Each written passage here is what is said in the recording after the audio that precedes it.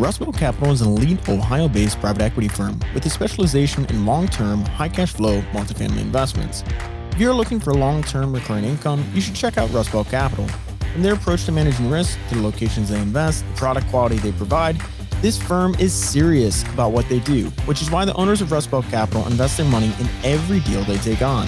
Review their case studies by visiting rustbeltcapital.com. That's rustbeltcapital.com. Once again, rustbeltcapital.com, or email investor@rustbeltcapital.com. If passive income is your goal, is a value add deal the best way to get that? Hello, left fielders. Welcome to the Passive Investing from Left Field podcast. Our community is focused on networking and education to help people invest passively and think differently. Let's go. This is Brian Burke from Praxis Capital, and you are listening to the Passive Investing from Left Field podcast. I'm really excited today to have Evan Polaski with us. He is Director of Investor Relations at Axia Partners, a diversified real estate operator focused on recession-resilient asset classes. Evan has worked with various operators in the investor relations role for the last 17 years. He's a limited partner in multiple asset classes and deals, and also owns rentals and helps out on some flips. Evan, welcome to the Passive Investing from Left Field podcast. Thanks for having me, Jim. Glad to be here. Yeah, the first question I always ask is just love to hear your journey. How did you get into real estate? How did you get into being an operator, working for an operator in the investor relations role? If you can just kind of give us your journey, we'd love to start there. Yeah. So as long as I can remember, I remember being fascinated by real estate. I grew up when I was very little, moved there when I was 6 to suburban Atlanta, Marietta, Georgia, for any listeners that are down that way. And seeing a Publix anchored shopping center go up near my subdivision, and just, again, being fascinated with there being raw land, and now there's like a shopping center that we shop at that Publix. Obviously didn't know the financial component of it, but just always being, office buildings, whatever it is, just if it's a physical asset, being intrigued by it from a very young age. Fast forward into college years, originally thought I was going to be an engineer coming out of high school and going into college. As the saying goes, engineering C's turned into business A's, and realized I just didn't like the engineering side of things. So transferred into the business program at the University of Cincinnati, and actually had a coworker that was focused on real estate. I didn't even know that was a major at the time, and kind of saw some of his coursework and just kind of piqued my interest because, as noted, always interested in real estate. So transitioned to that. So I actually have my undergrad in business administration, but with a focus on finance and real estate, as coming from the engineering background, good with numbers, analysis, concepts like that. In terms of investor relations, that was a little bit of a luck of the draw. I had a high school friend whose father was the co-founder of a retail operator. So as I was finishing up my college years and starting to look for a job, reached out to him and said, "Hey, just would you introduce me to your dad?" Just trying to network, of course I'm looking for a job, but you always pose it as that soft sell. And so he got me in touch with his dad, and, dad then talked to the HR person at his company, got me an interview, and the role they had was an analyst in what they called the fund development group, as this company was starting to raise money in-house. Prior to that, so that was the capital raising side. And then by default, when you're on the capital raising side, you're in investor relations, because they go, as many listeners may understand, hand in hand. You build the relationship, and like any business, repeat customers tend to be your most fruitful customers, and the ones that you don't have to sell over and over again. So you keep them happy. Hopefully they reinvest, and it kind of grew from there. One thing I always joke about, and we might get into here a little bit later in the podcast, is the thing I love most about investor relations is I have to know everything, but I don't have to do anything. And obviously I do stuff, but what I mean by that is I don't have to be the property manager. I don't have to be the one negotiating with banks or negotiating with sellers on the acquisitions team. I get to know that stuff and understand it because ultimately I'm going to translate it to investors, but I don't have to be the one in the trenches grinding it out in that same way that the specialists do that help every business run. Excellent. Well, thank you for that. And so what I want to really dig into, because you right out of college, it looks like you kind of got into investor relations and you've been in that role with several different companies. Mm-hmm. Can you talk about what is the actual role of, we'll abbreviate it, the IR person is with, investor relations. What is the actual role? How are you involved in deals and operations? Now, you just kind of mentioned, everything, do nothing. I know that was not exactly true. But, how involved do you get? Can you talk about the role and then where you come in as far as when they're getting a new asset and how do you learn about it? Just kind of the overview there. Obviously, it's a team effort. As I was joking, I do a lot of things, but it's a lot of translating back and forth. I play liaison, and most people in my type of role do some form of the same thing. So obviously with Axia and prior experiences, I'm dealing directly with investors. So day in and day out, emails, text messages, phone calls, getting to know them, getting to hear where their pain points are, getting to hear what they're looking for.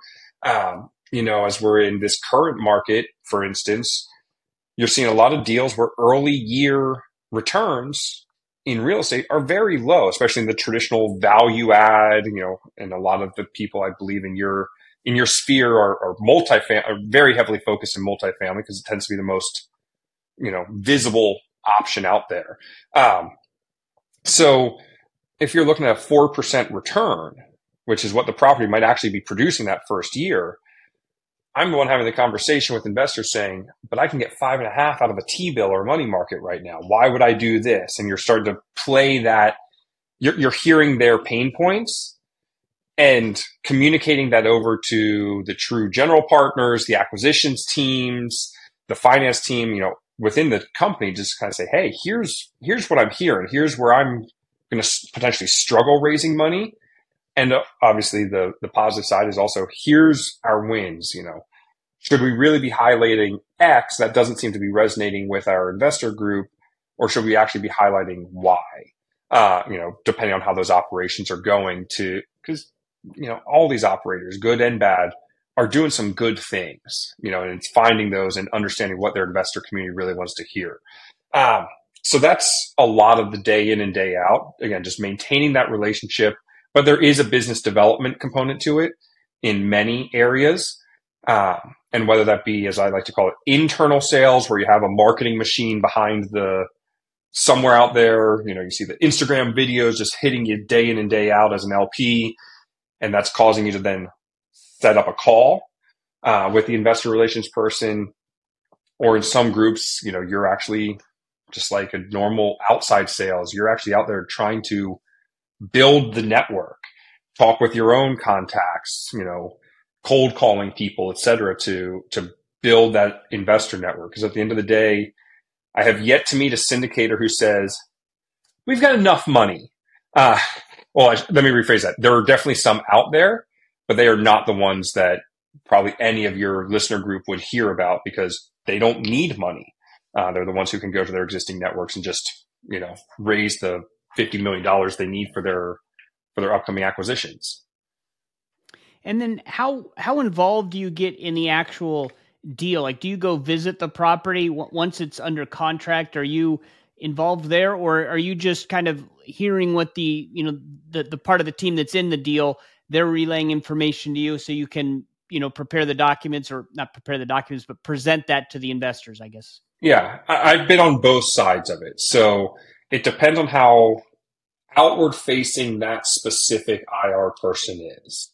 I like to visit properties, just personally, I like to see them. And as I've shared with the members of Left Field in the past, like I invest in a lot of the deals that I'm, seeing with groups I've worked with.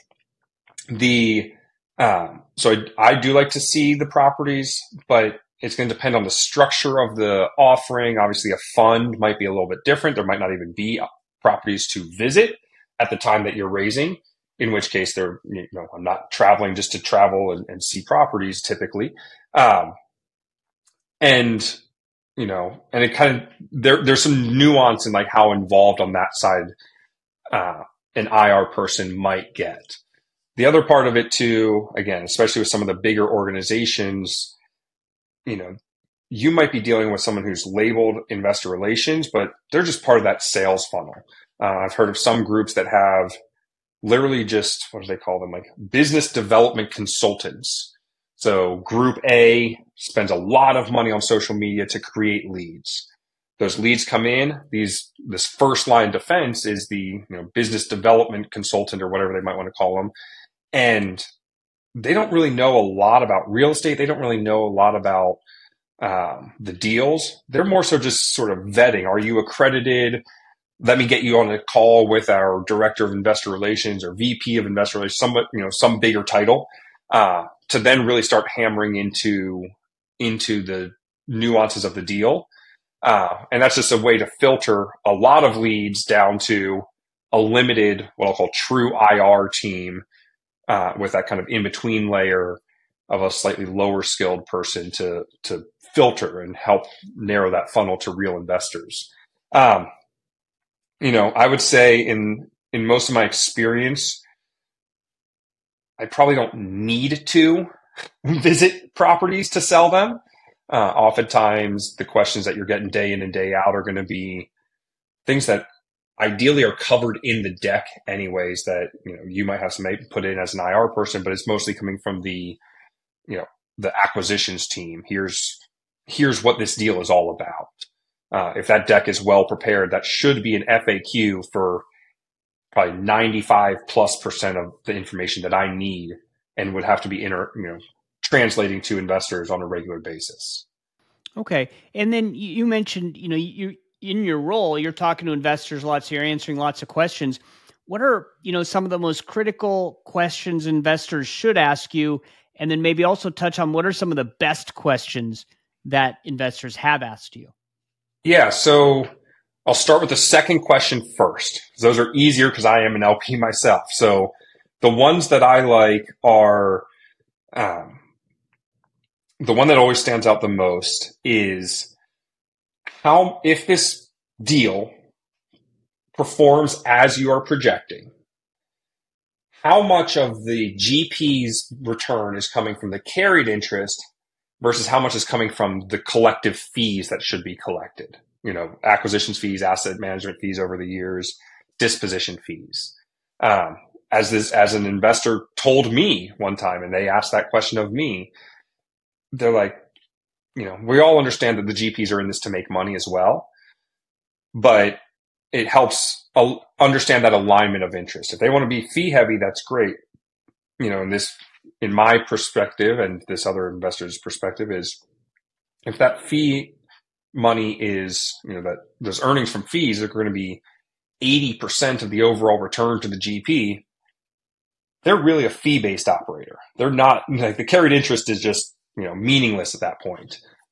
Not totally meaningless, but mostly. Now, if the fees are 15 to 25% of the total projected compensation, now there's a lot more in it from an overall compensation standpoint on the back end. That helps me as an LP feel better alignment, knowing that most of the money will still be coming from that back end. So that's a big one. I've shared in the past how many of your employees are investing in this deal or typically invest in a deal from company Y. Because again, there's an expectation, and rightfully so, that the actual partners are going to be putting their own money into the deal. So, but they're also the ones that are likely going to benefit the lion's share of those fees and carried interest. It's the people like myself and the other employees of the company who are we have the choice to invest or not invest. There's no market demand saying, oh, your director of IR should be investing in every one of your deals. It's the GPs that should be investing. Now it's somebody who can kind of see how the sausage is made and still choosing to go into that deal, knowing all the nuances and how the decisions are being made and why we're doing deal X over deal Y potentially. So those are kind of big two that I really like to see. Obviously, in today's market, reporting becomes more and more imperative. So I always make sure I can see not just the income statement, which is common from syndicators, but a income statement that goes at the partnership level, which includes debt service, asset management fees, some of those fees that are beyond NOI, but balance sheets and statements of cash flow. Again, business major, worked in this field a long time, understand how my first boss out of college was the former chief accounting officer before she moved into the capital raising role. So she really taught me a lot of how the statement of cash flow flows into the balance sheet and income statement and what they're each reflecting. So I can decipher those a little bit more. But when you just get a P&L or an income statement, a lot can be hidden that get reflected on the other key financial statements. So those would be kind of the big three. And now that I went onto that tangent, you asked me, that was the questions I like. Oh, what questions should people ask? I'm still a firm believer of track record, but obviously with today's market, you sort of have to treat that with a grain of salt. And I compare it to what they're projecting on this current deal. So the track record is more so just, you guys have done this, you've performed. In today's market with everything going on, I view it more as to compare apples to apples with other syndicators, not to compare it to themselves and say, oh, well, you're projecting a 15, but you've always got a 25 in the past, so I expect a 25. You're just being conservative. I ask for, of course, sensitivity analyses and try to dig up what historic averages have been back to some of that. We're coming out of a very robust market in 2021 and early 2022 and seeing a lot of changes. I'm also a big advocate that the term conservative is meaningless, because if one group says, oh, we underwrite conservatively, we're expecting rent growth of 5%, and someone else saying we're conservative, we're expecting rent growth of 8%, and in both markets, rent growth over the last 3 years was 20%. What's that mean? Yes, they're both being conservative, but one's clearly a little bit more conservative than the other for some number of reasons. And then the biggest one for me personally really comes down, this isn't so much a question, but it's really understanding what you expect out of this investment. And what I mean by that is the whole syndication world, at least a lot of it that I've lived in, has really preached passive income, build your passive income, retire early, whatever that looks like. And I think a lot of these groups, while are great operators, are getting, well, at least some are getting burned more so not because they don't have good assets that are ultimately going to return a pretty decent return, but they push the passive income so hard. And now that maybe some issues have arisen that distributions are paused, it's, you're just missing the mark. They were marketing one thing, they're not delivering that, even though as an investment as a whole, they still have a good asset that's probably going to turn around and do some good things here at the end of the day. So what I mean by that is really, are you truly about income? If passive income is your goal, is a value add deal the best way to get that? Because as we're all seeing, there's a lot of risks that come in with those renovations, with CapEx on older properties, with potential financing structures, of course. Or if you're really wanting income, you kind of need to forego some of that known appreciation.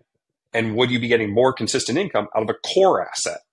2018 build, 6% annualized returns. Yeah, maybe it'll appreciate. It probably will over 10-year hold. But, I think there's just kind of that true understanding of what me as an LP, you as an LP are really looking for, and how you're really achieving that. And is there a lot of risk tied up in that, in how they're doing so?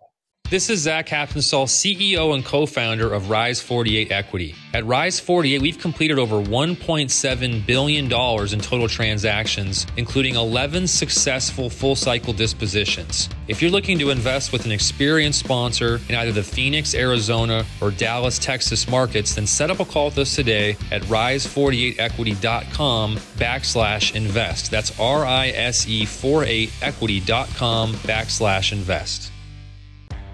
Investing in syndications can be a daunting task. Wiring a large sum of your hard-earned money to someone you talk to on the phone for 30 minutes can certainly be scary. How can you be confident in what you're doing? Steve Sue, one of the founders of LFI, just published a book called Avoiding Rookie Errors as a Left Field Investor. 20 lessons learned from 14 years of investing in private syndications.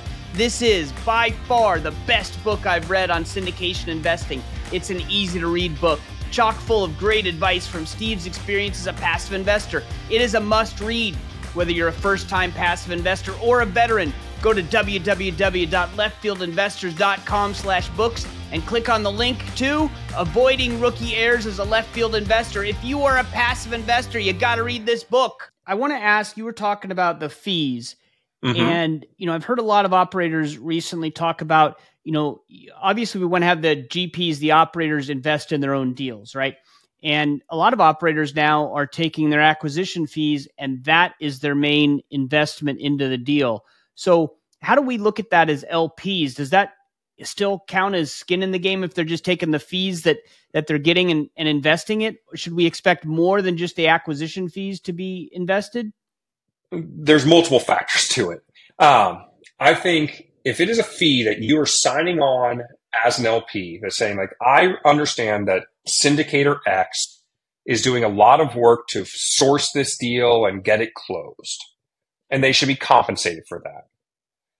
Then, and you're saying, yes, I'm signing these documents. You have an acquisition fee. I understand why that's there and what it is and how much it's going to cost.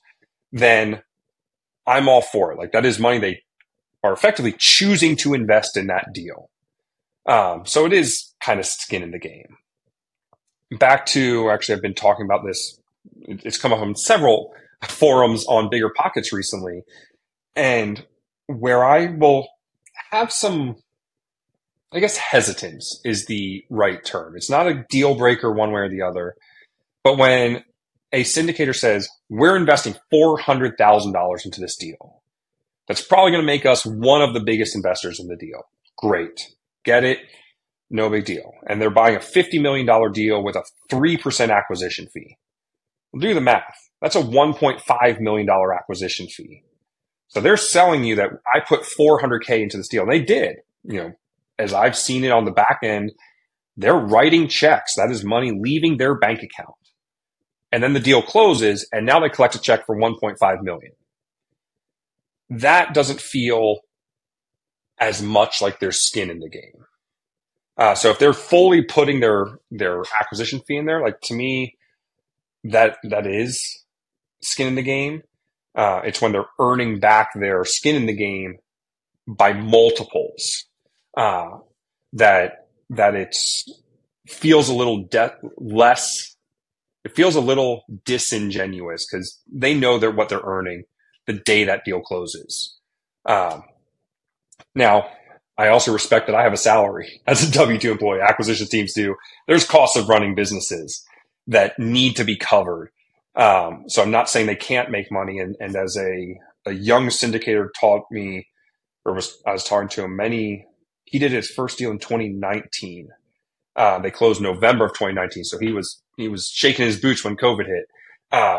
Turns out to have been all right. But he said, if I don't earn back my co-investment, so let's say I have a 1% acquisition fee on a $15 million acquisition, that's $150K. I invested $200K into the deal. I'm now $50K short. Is there skin in the game? 100%. Like no matter how you cut it. He's like, but I can only do so many deals before I just run out of money. And if you want me to keep investing, I have to have a source of income that's replenishing my bank account for me to keep putting more money into the deal. So there is a balance there where, if you're finding a good syndicator and you want them to keep doing deals, they have to make money somewhere.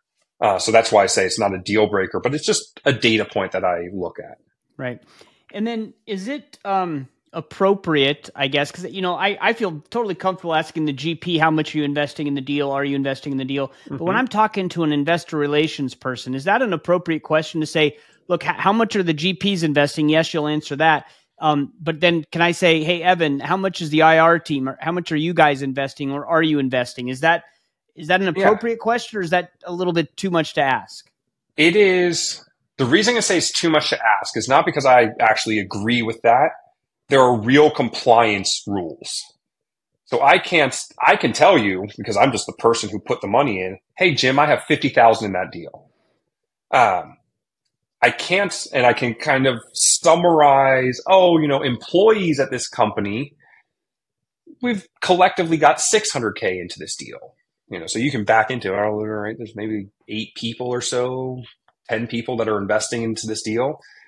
But from a true compliance standpoint, I'm not allowed to say, oh, Joe Smith, director of acquisitions, invested $150,000 into this deal. Like that's right. That's personal information that I just can't disclose. But you're not offended if somebody asks you, are you investing in this particular deal as the investor relations person? Okay. I'm not ever invested. Now, one thing I will caveat with that, and there are different exemptions. So everybody knows most everybody knows the 506B, 506C, Reg A, but there's 3C1, 3C5, and 3C7 offerings, which align, or they don't align, but you need 2 different exemptions.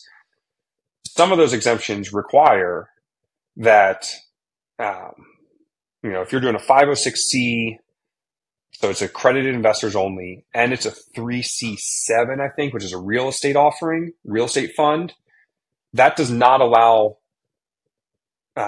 directors of the company to invest, even if they're not accredited. So you do have to understand that, hey, if we've got an administrative staff, let's say it's 3 GPs and a couple, assistants, none of the employees are going to be able to invest, more than likely, because they're probably not accredited, and to maintain that exemption, they have to. Some offerings are, even if you're a 506C, directors are considered sit outside of that because they're part of the company and they could invest anyways. So there's some noise in that SEC side to not expect that 100% of the employees are going to be investing in any offering, but to have a steady flow of people that are pretty consistently investing within a company, I think, especially as it's a bigger company, is expected, and there should be some kind of casual ways of expressing that that don't violate any SEC or confidentiality type agreements. Okay, and then kind of in the beginning, you mentioned one of the things you like to look for is the sensitivity analysis. Can you just explain to listeners what is a sensitivity analysis and why are you looking at it? Yeah, so sensitivity analysis is just playing with the assumptions, for lack of better terms. Rent growth, common big assumptions. Cap rate sensitivity on the back end, rent growth assumptions in terms of, especially if it's a value add, but even, what happens if this deal stays flat for the next 3 years and only grows 2% rent for years, 4 and 5. Occupancy, on any deal that has a floating rate loan, I would expect there to be a interest rate sensitivity all the way up to their cap. And as we're seeing, caps, even if there is a cap, the cost of those can still kind of make a deal feel like it's going sideways. So you're not going to see everything, but there should be some kind of basic grids and basic assumptions as to, how far can this one variable, all else being assumed to stay equal, can move and things still are okay. And again, since there are so many assumptions that could be made in terms of revenue growth, expense growth, interest rates, cap rates, and then the nuances of each of those, you can't expect everything, but it's kind of just giving you that gauge of, all right, if they're off 10% on most everything, I'm probably not going to lose money. type of deal or type of assessment. And so when we're talking to a new operator, like someone new to us, and how can an investor get comfortable during that first call with the IR person, and how should they prepare and approach that call? I started with at the very beginning, and I treat it myself as an LP. I somehow find out about a syndicator, an investment operator, and I get on their website and I click learn more.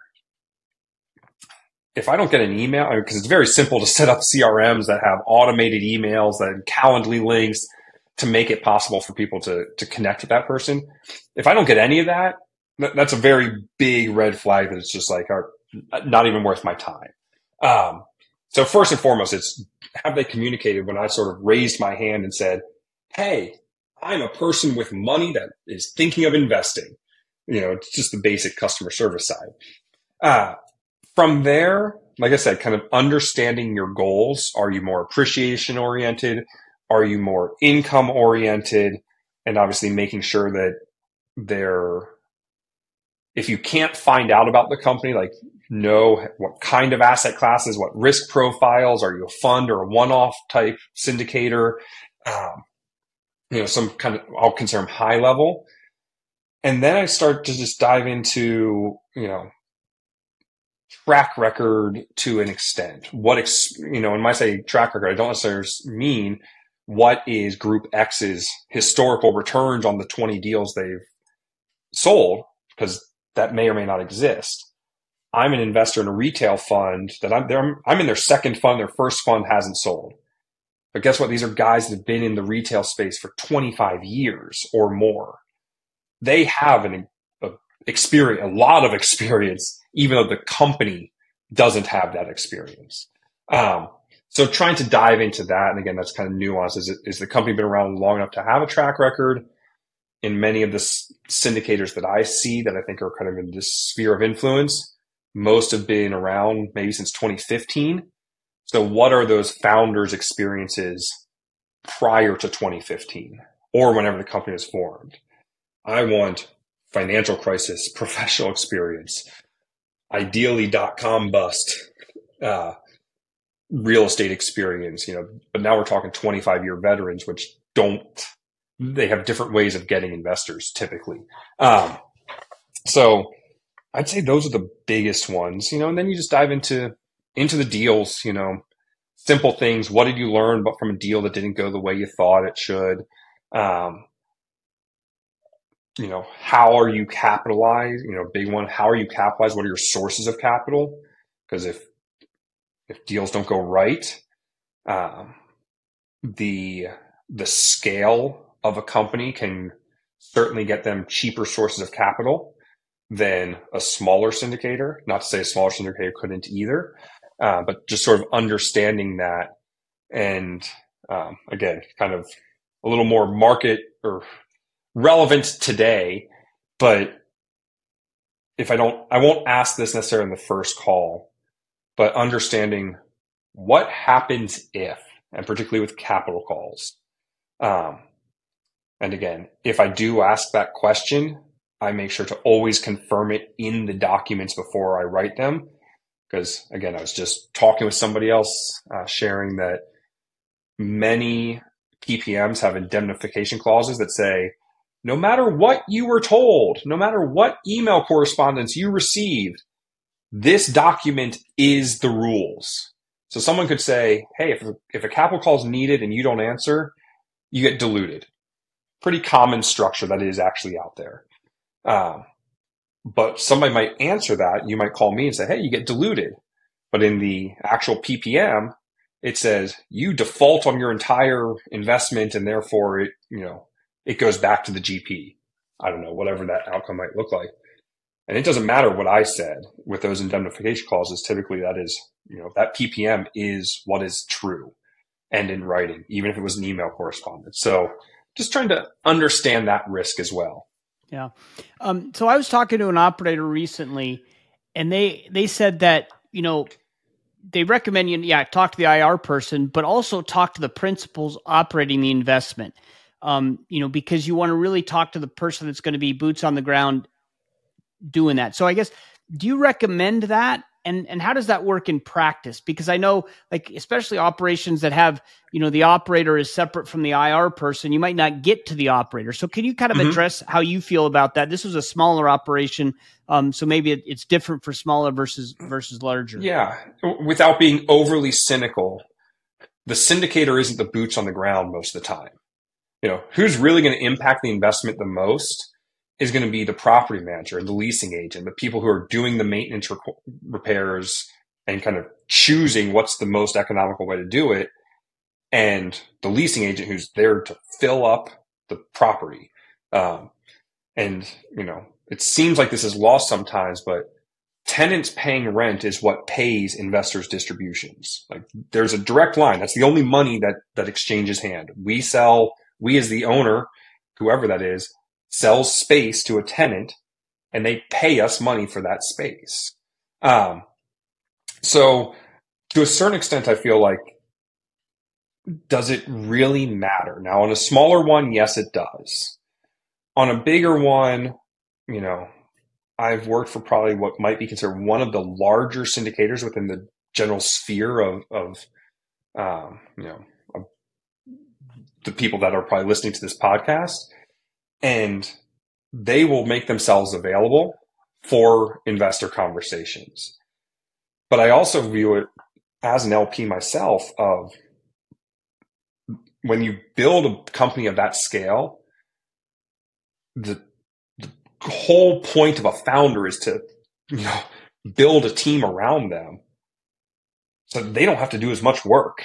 In all reality, so the acquisitions guy is the one who's actually sourcing the deals. And yes, are the syndicator or the main sponsors going to sign off on that? Yes, presumably. But I've worked for what is now a publicly traded REIT. This is a company that, when I started, this was my first job. We were raising institutional capital. They are now, I was just looking up their market cap, $6 billion equity market cap company. The founders of that company aren't visiting every deal. They have teams of people below. They're not talking with every lender to secure financing. They have finance teams to do it. So there's a certain point of scale where it's like, the founders aren't the one running the deals anymore. The team that they built around them are. And you get more specialists and specialists and specialists. So that's my long-ended answer. The short answer is, if it's co-founders and one investor relations person, then I'd want to talk to the co-founders, the partners. If there's a team of investor relations and a team of finance and a team, in-house property management team with 300 employees, I'm not concerned about talking to the actual, the syndicator themselves, the name behind it, because they become more of a figurehead than the actual person doing the work at that level. Okay.